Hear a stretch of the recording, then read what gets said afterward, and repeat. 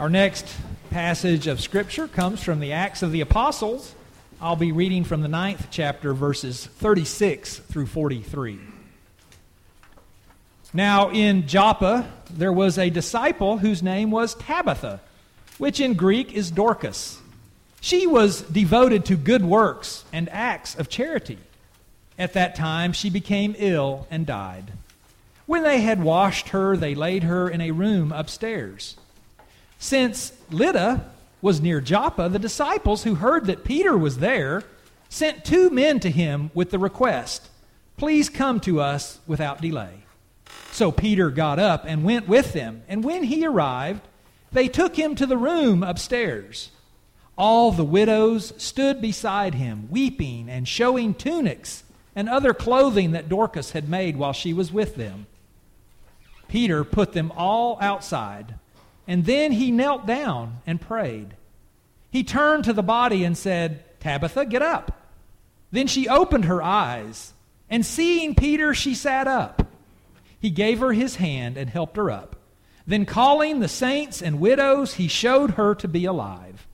This became known throughout Joppa, and many believed in the Lord. Meanwhile, he stayed in Joppa for some time with a certain Simon, a tanner. This is the word of God for the people of God. Thanks be to God.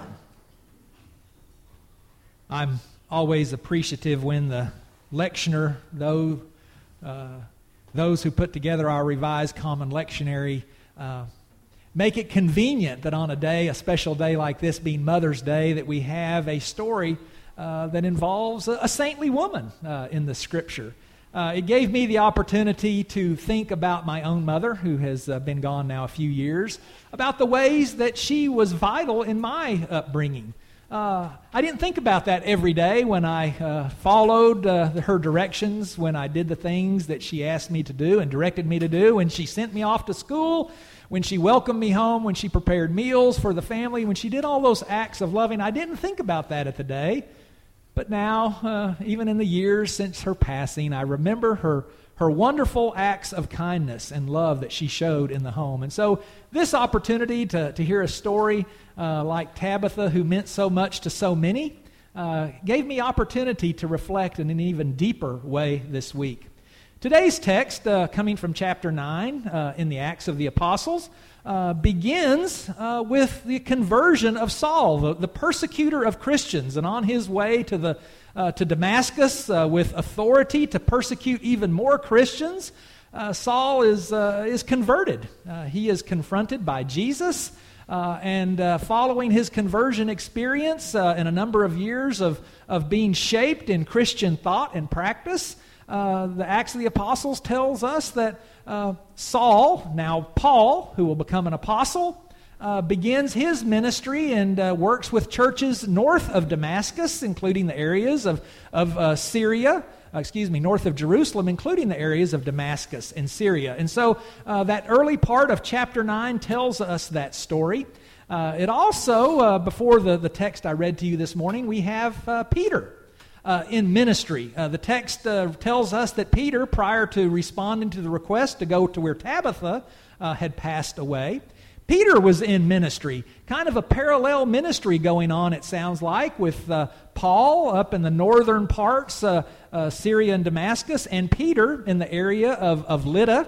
And Peter is performing healing miracles. He actually helps or commands a bedridden man, a paralytic, if you will, to rise. And so word of Peter's works that are glorifying Christ are spreading throughout the land. And so our text picks up today the people of Joppa who slowly miss their dear friend Tabitha. Tabitha, whose Greek name is Dorcas. You know, I was always fascinated by that name. I've been in churches where there's been a Dorcas Sunday school class. And it takes a little bit of trivia to dig into, well, who is Dorcas? Why is there a Sunday school class named Dorcas? And friends, here's your example. Dorcas is the Greek name Tabitha. In English, the name would actually be Gazelle. So that's kind of an interesting tidbit for you on this Mother's Day. Tabitha, Dorcas, Gazelle, all those the same name of this fine, saintly Christian woman devoted to acts of charity and generosity in her community. But Peter is in Lydda, the town folk in Joppa nearby. know that Peter is there. And you know what's puzzling? All the people want, for some reason, and it's kind of left to interpretation or how you want to think about it, for some reason they just want Peter to come. They don't send a request to come and try to heal Tabitha. They don't put any kind of expectations. They just want Peter to be present with them, apparently, in their mourning, in their celebration of Tabitha's life. And so Peter, much like the one whom he follows, Jesus the Christ, responds and comes to Joppa. Now, Joppa is an important seaside town. Today, it's actually a suburb of modern-day Tel Aviv, to kind of get you oriented there on the coastline.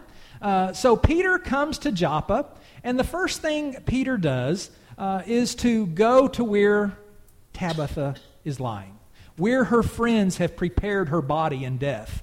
And so Peter goes into the room, and he sees these very faithful, at least some of them. I say some of them. Some of the mourners are her friends, I believe, and loved ones.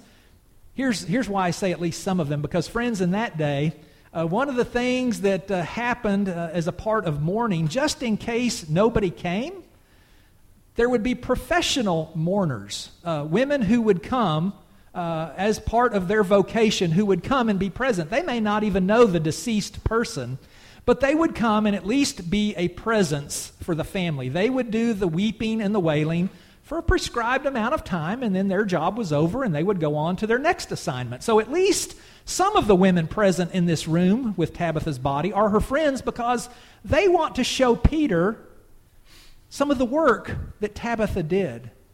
The Scripture tells us that Tabitha is a widow, so she has had a relationship. She's been married. We don't know on this Mother's Day if she actually brought any children into the world, but her work is being celebrated through these friends who show Peter these tunics, these garments, these robes that Tabitha has been a part of creating. You see, one of the things that widows did for the early church was to create clothing for other widows and orphans, for people who didn't have or couldn't afford or couldn't get their hands on. So it's I love it, because here is Tabitha being remembered in her death for something she was doing, these acts of kindness and generosity, something she did in life. Her life is being celebrated. It reminds me that God can work through our actions. God can work and still works through our words and the things that we do for people and with people. They have a lasting effect, if you will consider that. And so here we have Peter. Again, he hasn't been asked, apparently, according to the scriptural story, he hasn't been asked to try to heal Tabitha. They just want him there. He goes up, and so here's some possibilities I want us to consider. One of the things that Peter does is he clears the room. He wants everybody out of the room. Now, you can interpret that different ways, but what I would like to think is Peter needed to have people with the right mindset for what he's going to attempt to do, or maybe what Peter believes he's getting ready to do. Because remember, he is a follower of Jesus Christ. And much like he saw Jesus, whom Peter walked the countryside with, much like he probably witnessed Jesus when Jesus went to heal Jairus' daughter and Jesus cleared everybody out of the room, Peter does the same thing. He has everybody leave the room. He wants people who are prepared to receive. He wants people who kind of have that mindset, the heart ready to be faithful. Now, I don't try to diminish the faithful followers that are celebrating Tabitha's life, but Peter does clear the room so that he can continue the work of Jesus. Let's pause just a moment. How many of you either saw the early 1980s movie or read the 1979 book, The Right Stuff? The book, I see a lot of us with the grayer hair. That was a movie or a book that we read back in the day, and you might still catch that. But that whole story dealt with with aeronautical research. It dealt with a group of test pilots, if you will, that put their lives on the line to advance research, to advance society. They brought together all the best things they could offer. They had, as the movie says, they had the right stuff. They had the right stuff. Peter had the right stuff. Apparently, Tabitha, Dorcas, Gazelle had the right stuff. She did the things that brought glory and honor to God through Jesus. She gave of herself, even as a widow. She changed people's lives. She touched the community in which she lived and served. She had the right stuff. I'd like to think my mom had the right stuff. I'd like to think that most mothers have the right stuff. God has given graces and talents. God has given presence and love, words and actions. God's given the right stuff so that we can make this world a different place. Even when we are rendered silent, death, sickness, God can be shown alive, powerful through what we have brought the world thus far. And if we're brought back to life in a miracle such as Peter raising Tabitha, God is even more glorified. But if we go to our graves, then God is not silenced in that death. If we have lived with the right stuff. The followers of Jesus have the right stuff. The question is, how are we living our lives? Are we living as people with the right stuff? Or are we waiting? Are we waiting for the lightning bolt? Are we waiting for the booming voice that calls you out of your wilderness, that calls you out of your deathbed, that calls you out of your grave? Or are we waiting for that? Or do we believe that God is equipping us with the right stuff? Douglas Manor, when this story occurred, was 15 years of age. He lived in Missouri, and he thought he had a cold. It just wouldn't go away, and so finally he was placed in the hospital for some testing, and the doctors brought a devastating diagnosis. Young Douglas was told he had leukemia. Some of you or your families have been touched by that disease, and the doctors were quite frank. He faced at least 3 years of ongoing chemotherapy at the time. And while that was not the best diagnosis, it sent young Douglas into a time of despair. While he was in the hospital, people tried to encourage him. People tried to uplift him. His aunt, who told the story, actually sent an arrangement of flowers. She wrote out a card to encourage him, and when Douglas was reading her card, he found that there was another card in that same arrangement. And it said something like this: Douglas, my name is Laura Bradley. I was diagnosed with leukemia at the age of 7. I'm now 22. Remember that God is in control. My best regards. I work at the floral shop.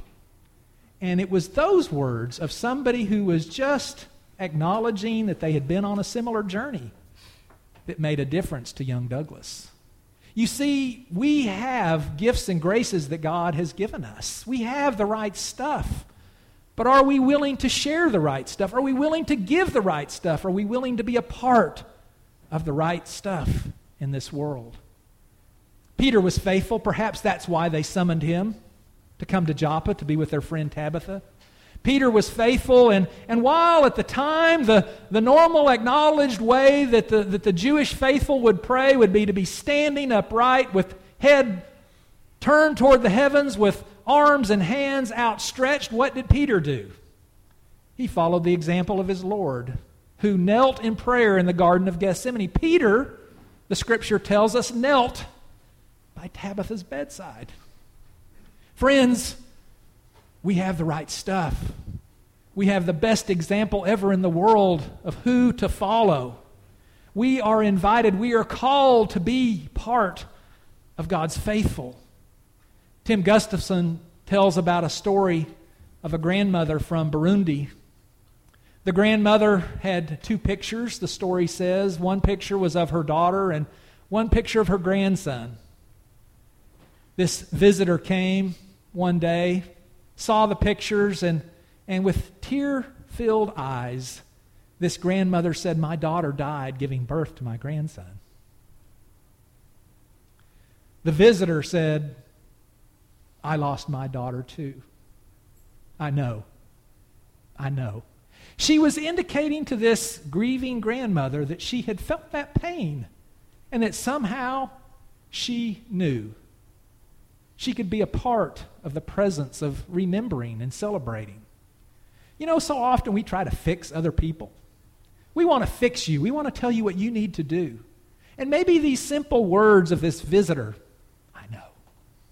I know. Maybe that's all we need to say. Maybe that's the way we can be present without trying to tell someone they need to get their boots back on. Pull yourself up with your bootstraps. Go see a doctor. Get some medicine. Maybe all we need to do and be is to say, I know. You see, God knows. God sent His Son into this world so that the pains of the world would not just rest on His shoulder, but give us hope, because we can believe that God knows. I know what you're going through, and I want you to know that you don't have to be by yourself. My Son is with you, and through the power of the Holy Spirit, you can feel that presence. You can have the right stuff. We as a church, we as a people, we as individuals have a lot to do, a lot to live, most of us. We have days, weeks, months, years ahead of us for some, and we've been given the right stuff. This week, we were given a baton. Oh my. This is not just any ordinary baton. You know, in a track meet, some of you have been around track. You've run track yourself. You have friends or family that have been track members. You know that in a track meet, when there's a relay, it takes the right stuff. You just don't get to come out of the student body or the population and run this relay. The coaches, the ones who put the teams together, are looking for qualified runners, right? To be able to effectively pass the baton, to have the right stuff. And so this week, we received this baton with encouragement to allow our church to see us as a part of a race. To remember that we are all part of this team. We all have the right stuff. But you know, in a few weeks, your next pastor's coming. And it will be time for us to pass the baton. And friends, I want to tell you that Reverend Cassie Wade, the next pastor of this church, has the right stuff. She has the right stuff to pastor this church into its great future that God has given us. You know, the district superintendent asked if he could quote me, because when I learned I was transitioning, when I was going to be the next pastor at Floral Heights, before he could say anything else about my new appointment, I said something like this: who are you going to send to Decatur? Is it Cassie Wade? And he looked at me as if I could read minds, as if I had a crystal ball, and he said, well, why would you say that? And I didn't say because she had the right stuff, but that is why I said that. Because she has the right stuff, friends. This baton, you will see this in the coming weeks. It'll remain up here on the Lord's table for all to see and to be reminded that we are running a race for God. And that all of us have the right stuff to encourage and to make this transition a success. Cassie has the right stuff, and you do too. I was reading a story Dave Brannon told about losing his 17-year-old daughter in a car accident. It's got to be crushing. Got to be crushing. And Dave Gustafson said, you know, I could be bogged down in grief. I played the what-if game, he said. You know, what could I have done to ensure my daughter getting home safely that night? And he said, if I chose to live in the what-if world, I would continue to grieve and spiral into despair, to feel out of control. But he said, I chose to live in the what-is world. The what-is world that includes acknowledging that we have the right stuff. The right stuff to make a difference in other people's lives, to make a difference in our community, in our world. God has given us the right stuff.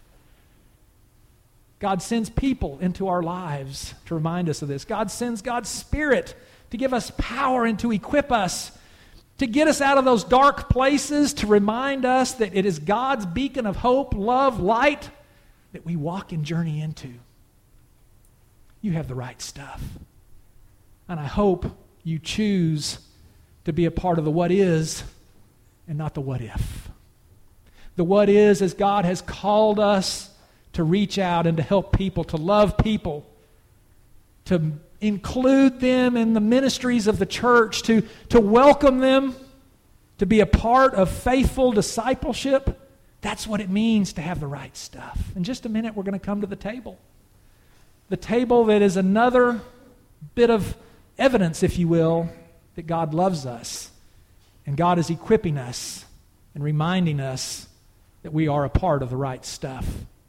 So I hope and I pray that you choose to accept God's gifts and graces that He's given you, and that you in this Mother's Day might see yourself as a part of this ever-growing, ever-increasing, and hopefully widespread and wild-growing love, this blanket of love that God has given us, so that we share that with all people all over this world. Acknowledge that you have the right stuff, and give the mothers, the biological mothers, your blood kin mothers, but all the mothers, give them a hug and tell them thank you today. In the name of the Father, in the name of the Son, in the name of the Holy Spirit. Amen.